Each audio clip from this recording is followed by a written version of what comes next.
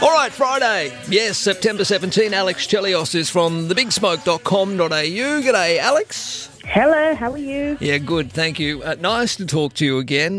Look, some wonderful stuff on your website, thebigsmoke.com.au. One of the best independent media sites in the country. The rise in people who believe that plants can talk and why science backs up some of their claims. What? So you know how sometimes you hear about people who feel like they're really in tune with their gardens and they feel like it's very therapeutic, but other people feel that they can actually communicate with their plants, and they also believe that plants communicate with each other. Now, the science behind this is that there is a form of communication that happens. It's almost like picking up noise from the microorganisms in the soil, and the plants are almost vibrating and communicating with each other, but they don't have the ability to think or remember or discuss or anything like that in the same way animals would. So they don't have the same brains as animals, so it's not quite the same as communicating with a dog, for example. All right, well, yeah, at least a dog can bark back. All a plant can do is grow. Exactly, and that's not such a bad thing. You know, I thought it was a little strange that my darling fiancé Ash named a plant we bought together Hammond. That's the plant's name. A lot of people name their plants. Well, he's on fire. He keeps growing and growing and growing. I can't name my plants because they die too soon and I hit too much guilt. All right, well, I'm glad your pugs don't suffer the same fate. No. Why some experts are suggesting that the quarantine apps aligned with ankle tags recently trialled in South Australia can't work? There's a lot of concerns around glitches with the geolocation, for example, and facial recognition software, which both apps use to identify those in quarantine, and users are required to prove that they're at home when randomly prompted by the application. So, for example, in South Australia, you have 15 minutes to get the facial recognition software to verify you're still at home.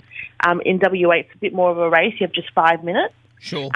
So that there's reason for concern just in regards to how that actually works and whether or not there are smarter ways to do it. So other countries, for example, have been able to use wristbands that are actually GPS tracked. It's not so much about facial recognition. Sure. It's just other ways to legitimize technology that also then aligns better with the right to privacy. I love this story. Smog, we know it's a leading cause of ill health, but it's now possible to turn smog into what? Floor tiles? Yes. So this is a very cool innovation from coming out of India, where basically a purification system removes matter and other pollutants from the air. The device then sucks it into almost like a container that leaves clean air in its place, and then it is then mixed with a binding agent, so maybe clay or stone, matter, all of those different, ways to actually bind the powder, and then that's creating a really beautiful pattern in the floor tiles. Okay. So they're actually able to then, transform smog into floor tiles, and there's actually some really cool videos online on how it works, and it's a really great technology, and if you can get it right, you can actually then mass produce it. It becomes more affordable. It helps with issues around sustainability, carbon crafting, all of that. It can be a really cool handcrafted design.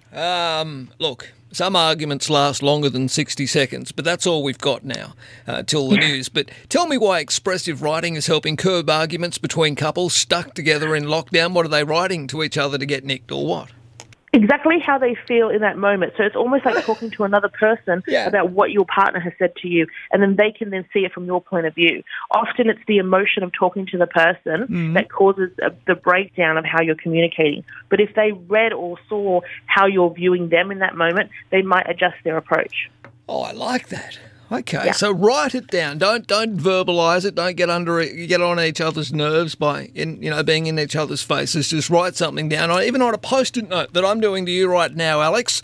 This post-it note says, Alex, I love your work and I love thebigsmoke.com.au. So I'm writing it down for you so we don't argue. Thank you. I hope it's not in Comic Sans. No, it's not. Thank you. Thank you.